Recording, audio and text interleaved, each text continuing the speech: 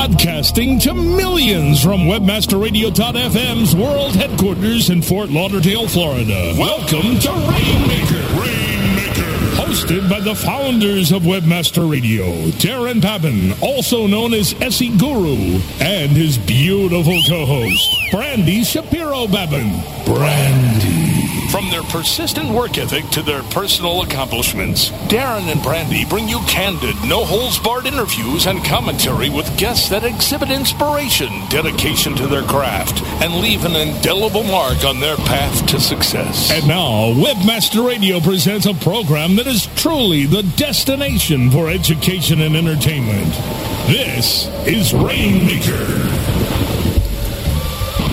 Well, hello everybody. I want to welcome you to this Thursday, January the 29th edition of 2009. We're well into our new year here of Rainmaker, and would you believe? Correct me if I'm wrong. All right, Sir Brasco. Yes. One more episode. This am I correct? I can double check it right now. If you would please. Sure. But I as I understand it, I believe that next week would be our 100th episode anniversary. No wonder why I'm so tired. Yay! You know what? I'm 98. Oh, we're at 98 right now. It's 99 right now. There you go. So next week we will be having a special that I'm going to surprise you with. Rock on. I hope it includes our guests, because our guest tonight, they're Brandy's birthday present to herself.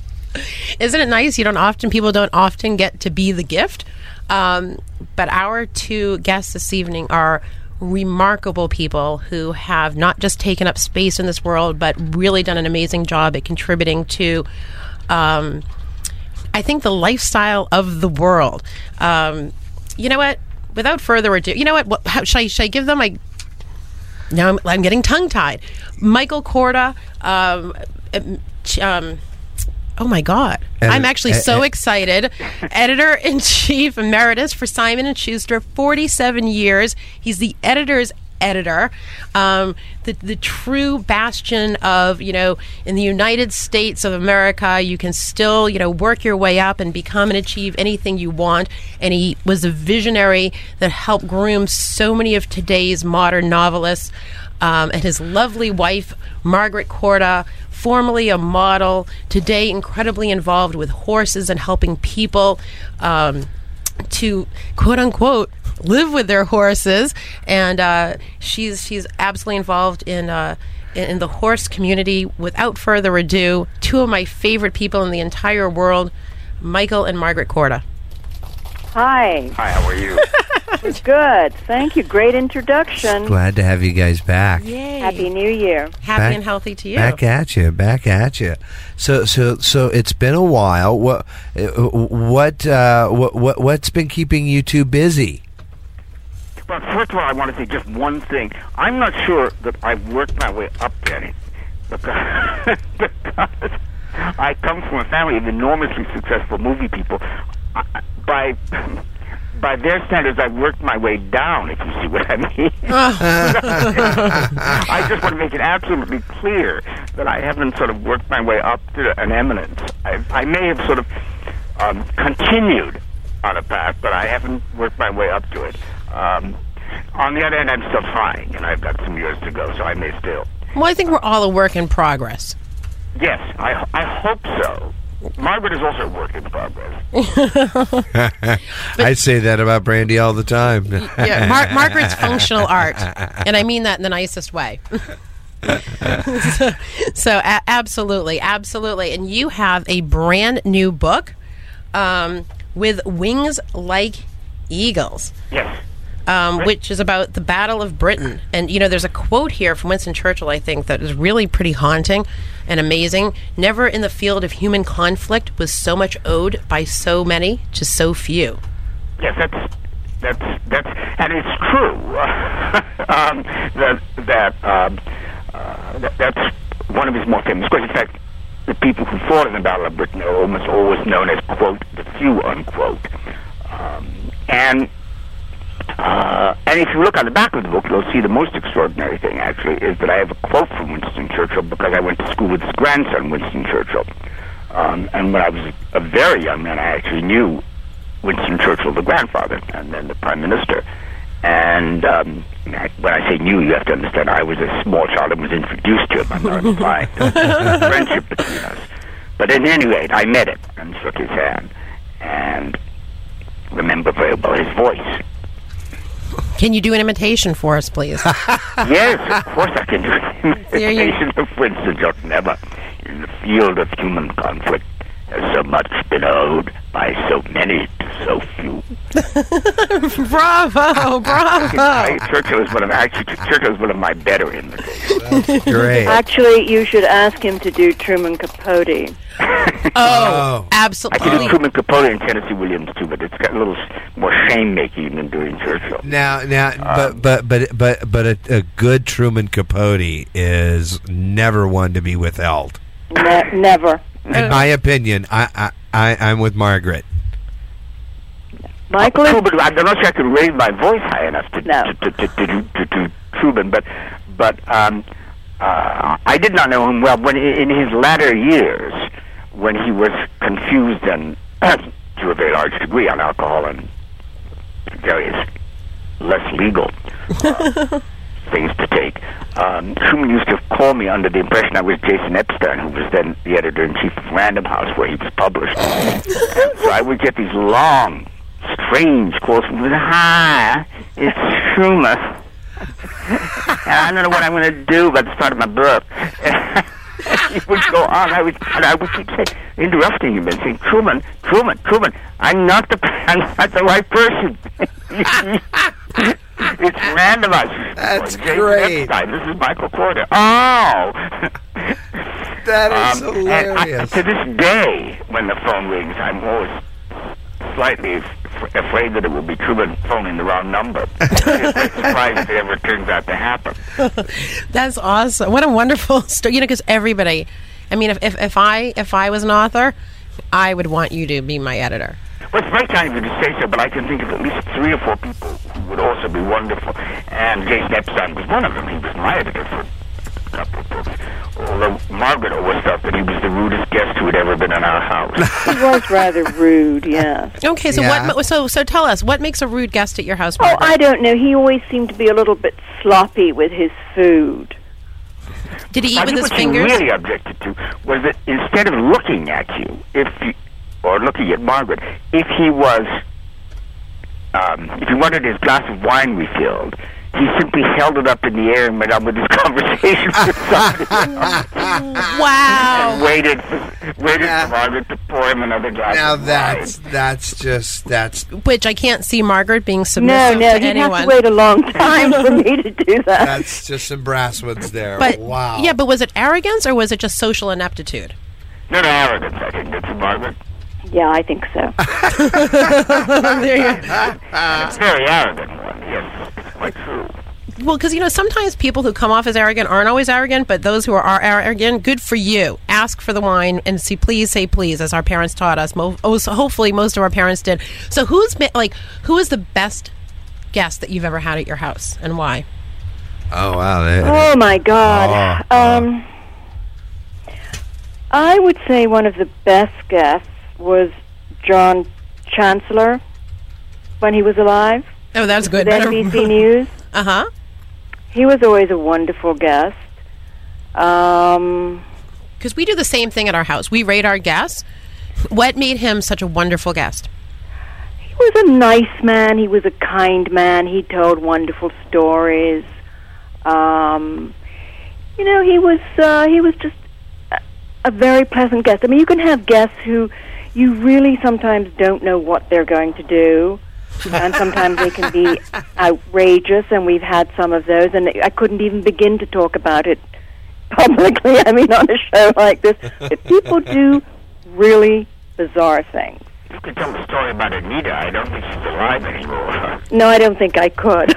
Oh, no, come on, kids. You can't bait us.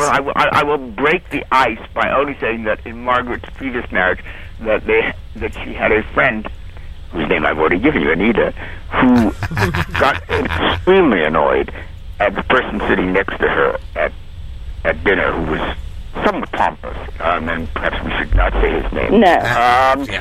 But during the portion of the dinner in which white wine was being served, she left the table and came back. And she left the table with her glass. Well, she picked up a glass of white wine. Okay. And took it to the bathroom. And peed in it. And gave it back to the guest. Wow. Wow. My. See, I was just going to say, this almost sounds like it's going to like a Borat kind of scene here. And it did. Wow. So now let me ask you a question. Okay. How did you find out? Did she say, this is what I... She finally, she had done this and she couldn't control herself anymore, and she punched him in the shoulder and she said, "You know something? I peed in your wine." Did he drink any of it? Had he drunk any of it? He had attempted to, and he said, "I think this wine is corked." That's great. That is great. I think that's one of the best stories I've ever heard. Awesome. That is. She was also somebody so intense that she used to, if she was talking to somebody and was very interested in them and very intent on the conversation, she would simply pee on the spot rather than break off the conversation. Wow. So how do you want on your best carpet? But how do you prepare to have someone like that at your house? Do you lay down plastic No, everywhere? you know something? It's a pool party. It's a pool party, I think. Yeah, you don't have them back. Yeah. Let's do this. That's the problem. Now, it's been so long since we've given a dinner party, and the house has fallen into such disrepute and disrepair that we no longer have any guests. These problems still come up. Well, can I tell you, with that note and just the sheer thought, I'm gonna change the drink as it sits in front of me during the break. We are gonna step away for a quick commercial break. When we come back, we are gonna hear more from the fantastic Michael and Margaret Korda. Stay with us, folks. Sit tight and don't move. Rainmaker. We'll be back after this short break. When it comes to finding the right customers with the right keywords, all you have to remember is ABC Search. ABC Search is the world's largest privately held pay-per-click network, giving advertisers the best pay-per-click traffic with over 6 billion searches a month and industry-leading protection using ClickShield. Their patent-pending fraud identification software, you can trust ABC Search to deliver the best possible traffic. When thinking about PPC and publisher solutions, all you need to remember is ABC Search. Quality partners, quality search. ABCSearch.com.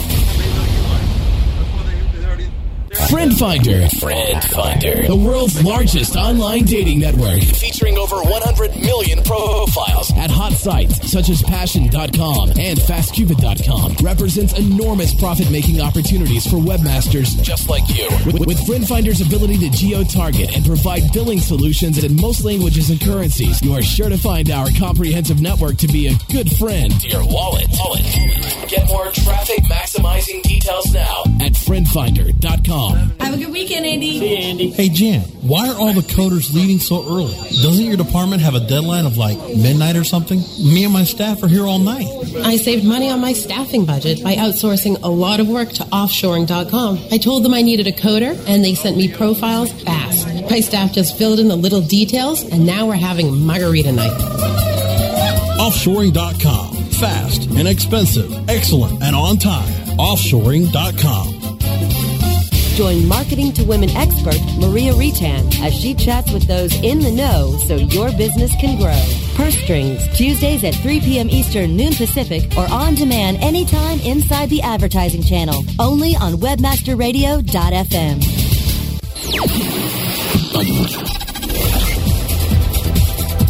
Now back to Rainmaker, only on webmasterradio.fm. Now, here's your host. Well, folks, I want to welcome you back to this second edition of the 29th of January. I was going to say of July, of January of 2008. Yeah, right? Wait, skip ahead that quick. You live up north here. You say if only. Well, when it's a podcast, we always got to throw the dates back out there because this thing lives ad infinitum, which is fantastic. And as we were in break, I was looking at Brandy and she was looking at me, and we got to say we always love talking to you guys because I love them more than you do. Okay, dear. They're my couple. Okay, dear. I'm an only child, just like Margaret. Yes, it's very hard for us to hear. I know how you only children are. I know. And we, I would say that Michael, like myself, has learned to work within the parameters of the expectations of an only child as a spouse. So what I can say is, we're tremendously happy to have you guys back because every time that you come on, we find that you guys have had just about as much fun being yourselves in some of the situations that a lot of the world would look at as being big affairs and what have you, and things of this nature, and like we began at the beginning, Michael, you look at yourself as having a long way to go, and there are people that are sitting in the studio here now who are staff writers that look at you as the god of writing. I'm prepared to think of myself as one of the gods of editing. I'm not sure I'm prepared to think of myself as one of the gods of writers yet. Poor Margaret, because after I finished Ike, I took a break by writing a short book on the Battle of Britain, which, as you say, has just been published with Wings Like Eagles. And then built up to doing something which I've always wanted to do, which is going to take, I think, about 4 years, which is to do a big, full biography of Lawrence of Arabia. Ooh. And, it's such a monumental task that it's like climbing a mountain. When you're down at the bottom of it and you look up and think, how am I going to do this? It seems undoable. And the other problem with it is that it fills a huge 4 years. So it takes up an enormous amount of time. There's no question about it that Margaret's supportiveness of that it is very, takes a very toll important because they're big tasks, and they also, which is one of the reasons that I think people misunderstand writers so often. It's also a very lonely business because ultimately you're alone with the page. Mm-hmm. And you've got you've got to put words on it, and you're not sure what they're going to be, and you're not sure whether they'll be any good. But if you just sit there looking at a blank piece of paper, on the other hand, you're not moving forward at all. And I think that's less of a concern to me than it is with a lot of people because I have been, if nothing else, prolific in writing books and magazine articles and all sorts of things. But when I look back on my nearly 50 years of being an editor and a book publisher, one of the things that's always fascinating to me is the degree to which writers are totally wrapped up in what they're doing and in which they have everything at stake. It's like going into the all in and throwing everything you own onto one number through a roulette table, and that's the way most writers feel about their books. Absolutely, I can appreciate. Yeah, my mom. I mean, my mom wasn't, or I guess my mom's an author, and yeah, just from my experience with her. I mean, you become your work you know. Oh, no question. And it's scary, but I mean, of course, like, so did you, when you were writing, like, let's say with Wings Like Eagles, were you running around with, like, you know, like you were one of the bomber guys? Well, no. I'm just teasing. One of the reasons why I write with Wings Like Eagles is I served in the Royal Air Force, so and although the Battle of Britain is long before my time, I knew a lot of people who flew in it, and so for me that was a fairly natural transition. And I like there to be some kind of connection. I think it makes it much easier. But there's a kind of, you have to have some kind of internal mechanism which allows you to think, at any rate, that you understand that person or that time. I would find it very difficult to write about somebody whom I didn't admire or like. I know people do it. I mean, there are first-rate biographies of Hitler, after all, but I can't imagine writing one. Even if German were not a problem for me, I still can't imagine being locked up with Hitler for 4 years. God forbid, right. And that's very much a part of it. And, the two books that Margaret and I wrote together were, I think, very successful collaborations. But collaborating, and I think Margaret would be the first to agree with this, is really more difficult even than writing alone. Well, and speaking to that, Margaret, how is it, that you two transition between the collaborative projects and the things that you do? Because I know Ike had to have taken a tremendous amount of time, and then of course jumping in with Wings Like Eagles. Well, it is difficult, because I watch Michael every time he sets out on an idea that becomes a book. He falls in love with the character, and it's he doesn't stay in love with them for the whole book. I can always tell when it's beginning to change, and usually about 2/3 of the way through, he's beginning to bore of them a little bit. Wow, Michael, it's like the movie formula, on page 90 when it turns. You're ready. By 120, the movie's over, theater's out, you're done. Yeah, no, I think what Margaret says is true, and I think what Margaret says is also. But he becomes very, very involved in it, and to the extent where many of the things, let's say, about Lawrence, I'm very interested in knowing. A lot of the things about Lawrence I already know, but I don't want my whole day taken up with hearing about Lawrence. Right. And that period will pass. Yeah, I guess it's interesting. That's something that you do, the two of you do as a rhythm, as a couple, and you being in support of Michael when he's writing his books, and then him being in support of you when you do the horse thing. But let me ask you a question, because when you talk about falling in love, right? And I'd love to know your perception on this, Margaret. You fall in love with your character and you're writing this book and you're passionate about it. When you start to fall, quote unquote, out of love, is that because you've had too much of them, or is it because you know that this is now coming to an end and you need to sort of divorce yourself and move on to something else? Or C. It's hard to answer that question, to tell you the truth. I mean, Margaret's perfectly right about Eisenhower, but the reason for that is that I was more interested in Eisenhower as a general than Eisenhower as a president. And so, there's no escaping the fact that once you're 2/3 of the way through the book, if you're writing a biography of Eisenhower, you're going to have to move from his being a general to his being a president. And at that point in time, I began to lose interest in his presidency. And by the way, almost every reviewer remarked on that. So it's just an internal feeling. They all said, what a pity he devoted so little time to his presidency. I doubt, for example, that would be true of Lawrence, because Lawrence's life after Lawrence of Arabia is in some ways much more interesting than his life when he was Lawrence of Arabia, which was very short. It was less than 2 years when he was actually in the desert.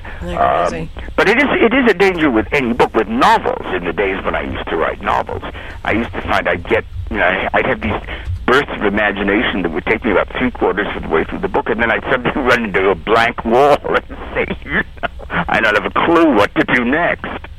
But I've always noticed with Michael when he's writing a book that about 2/3 the way through, little bits of material start to appear that are on the next project. See? Now that's interesting. Ms. Margaret knows about you, so you are sort of divorcing yourself from the project and moving on. That's what I've always noticed. Yeah, Is there a genesis that takes place once the twist and final resolve of the current project you're working on takes place? Is there a genesis that happens in there? Yeah, I think there is for most writers, don't you? I think that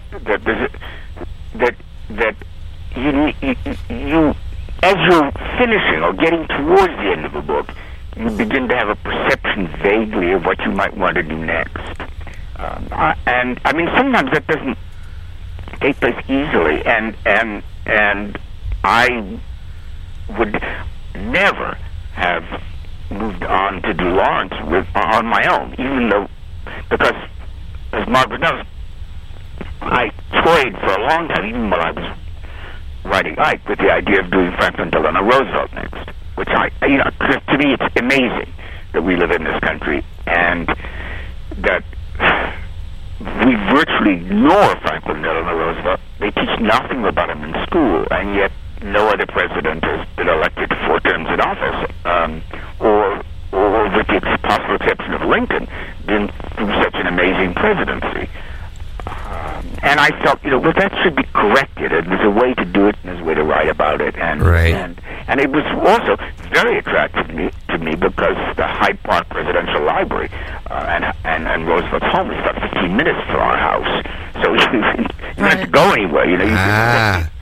Research was easy. I'll just pop on down there and look at some papers. And then a good friend of ours, Phyllis Graham, who's the editor-in-chief of Doubleday and an old Simon & Schuster friend, called me one day and said, something? Phyllis told me, something? I've just been thinking about that. I read about you. I just read your Ike book, and I thought it was terrific. You ought to do Lawrence of Arabia. Oh, wow. Whoa, wait a minute. You're like, thank you for reading my mind. Why didn't I think of that? Yeah, right? And very often that's the case, I think, that your reaction to things is, oh my God, why didn't I think of that? Well, so many times, and let me ask you, it's so interesting because, you've throughout your history, from what I understand, you've done a lot of nonfiction, but then you've also written a lot of fiction. And when I look at you today, I look at you as creating these legacy pieces, that are these historical depictions that will not only enhance sort of like where we've been as a society, but where we're going, and you get to have your name stamped on it. Are you going to do any more like fiction? Margaret, very fortunately, pushed me towards doing a piece for Town and Country, which is not a magazine I would necessarily immediately think of myself as being the right writer for. I love Town and Country. On how to have good manners in a financial catastrophe, and my joking name for it was How to Behave Well on the Way to the Breadline. Ooh! Because it struck me that here we are living in the middle of this huge financial storm, which, let's face it, is engulfing all of us. I mean, there's no point in denying that we don't want to open the envelopes of what our 401k and IRA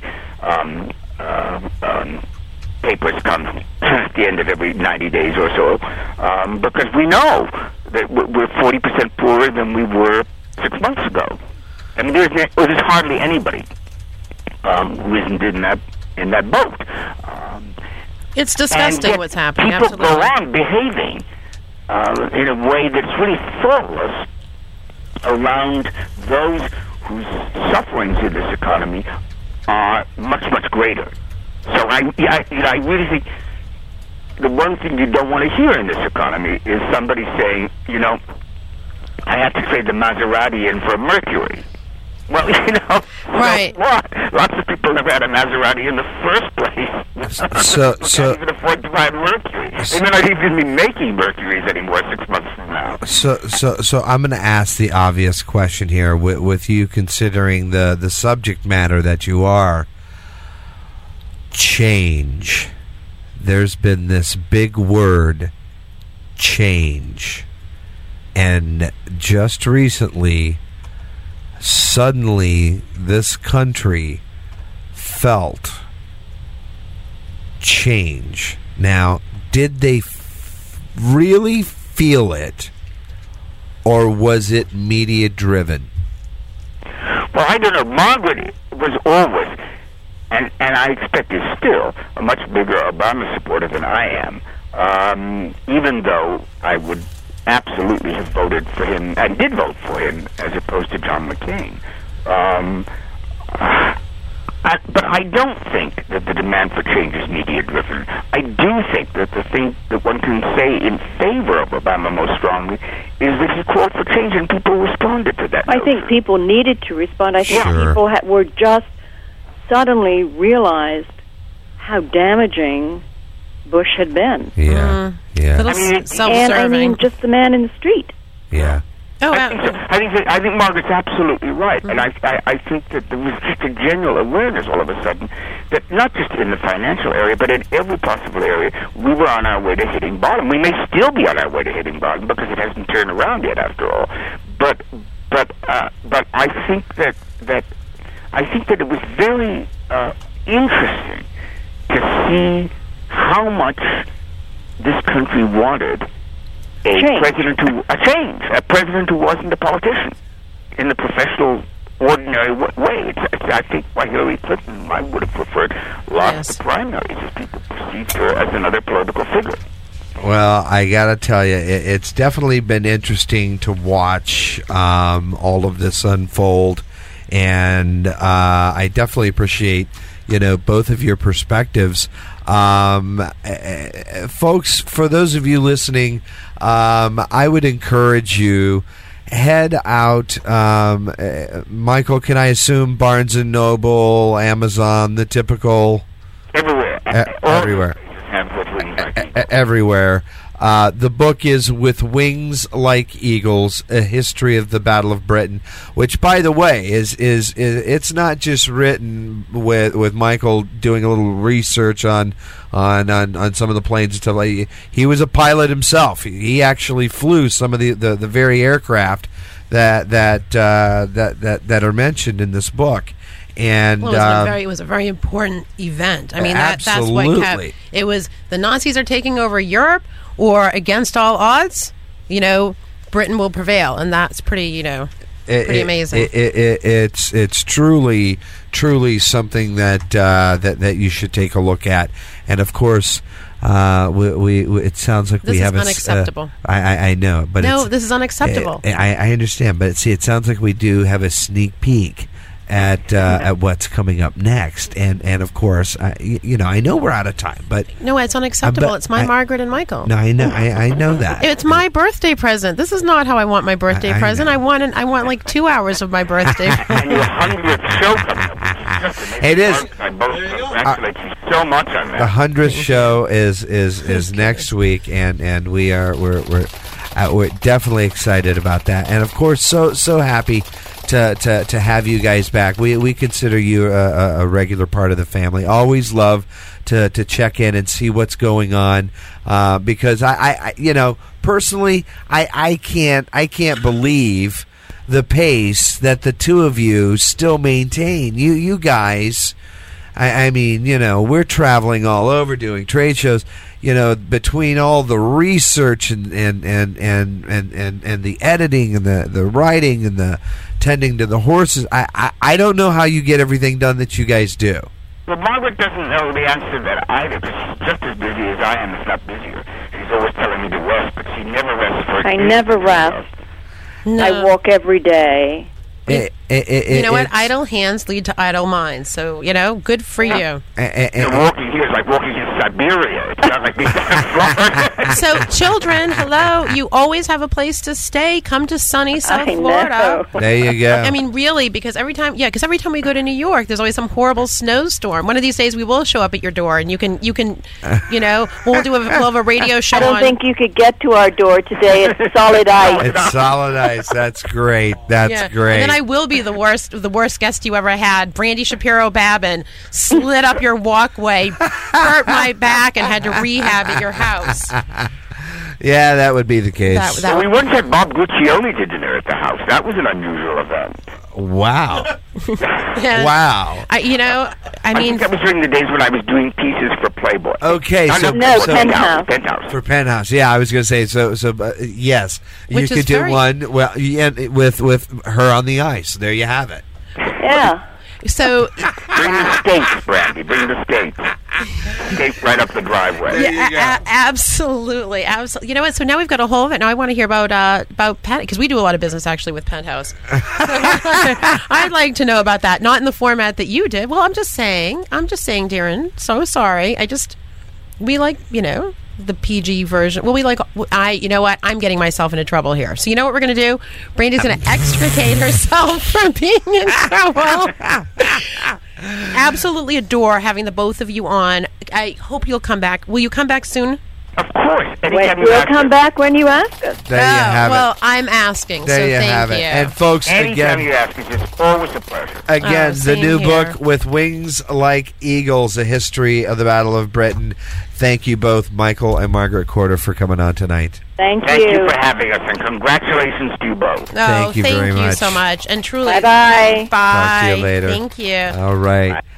So there you have it. Again, another. I didn't want to let them go. I know you never do. I just, it's the Jewish goodbye in you. It's the fact that I really, really like them. no, see, there's a clock right up here on the broadcaster. I know, but you know what? Every once in a while, I like to play boss. Thanks, 60 Minutes. Did you see that? Did you see that clock? Yeah, I see the clock. And if every once in a blue moon, I like to break my own rules. Yep. But I understand that we must. We've depart. got a very important program coming up behind us. We do. And besides that, folks, for those of you listening, little hint. Just a little hint. If you got a few minutes, why don't you run on over and check out affiliateconvention.com. Go check it out. You'll find a little something cool. Webmaster Radio is getting off into some fun stuff that we think is a little hoo-yah. We think is going to help our affiliates in a really, really positive way. So go check it out, affiliateconvention.com. Folks, that is going to do it for me and my beautiful, lovely bride, who is looking at me like what is that look? Adoration, love, astonishment. Every time I look at you, those are adjectives you're whipping out of your ass. Like you're just doing that. Why are you touching yourself like you're a sexy woman? Because if you're going to talk to me like that, I'm gonna touch myself right here. Look at that. Right let's get off. And aren't you glad it's radio, because you don't know where I'm touching myself, folks? That's going to do it for us this week. We'll see you for another edition of Rainmaker. And if you don't want to be invited back to someone's house, that's right. If you don't want to be invited back, then listen to this interview. Take the wine glass into the bathroom. La. All right. If you don't want to be invited back as a guest to someone's house, listen to this interview if you didn't listen to the full interview. That's true. Thanks, everyone.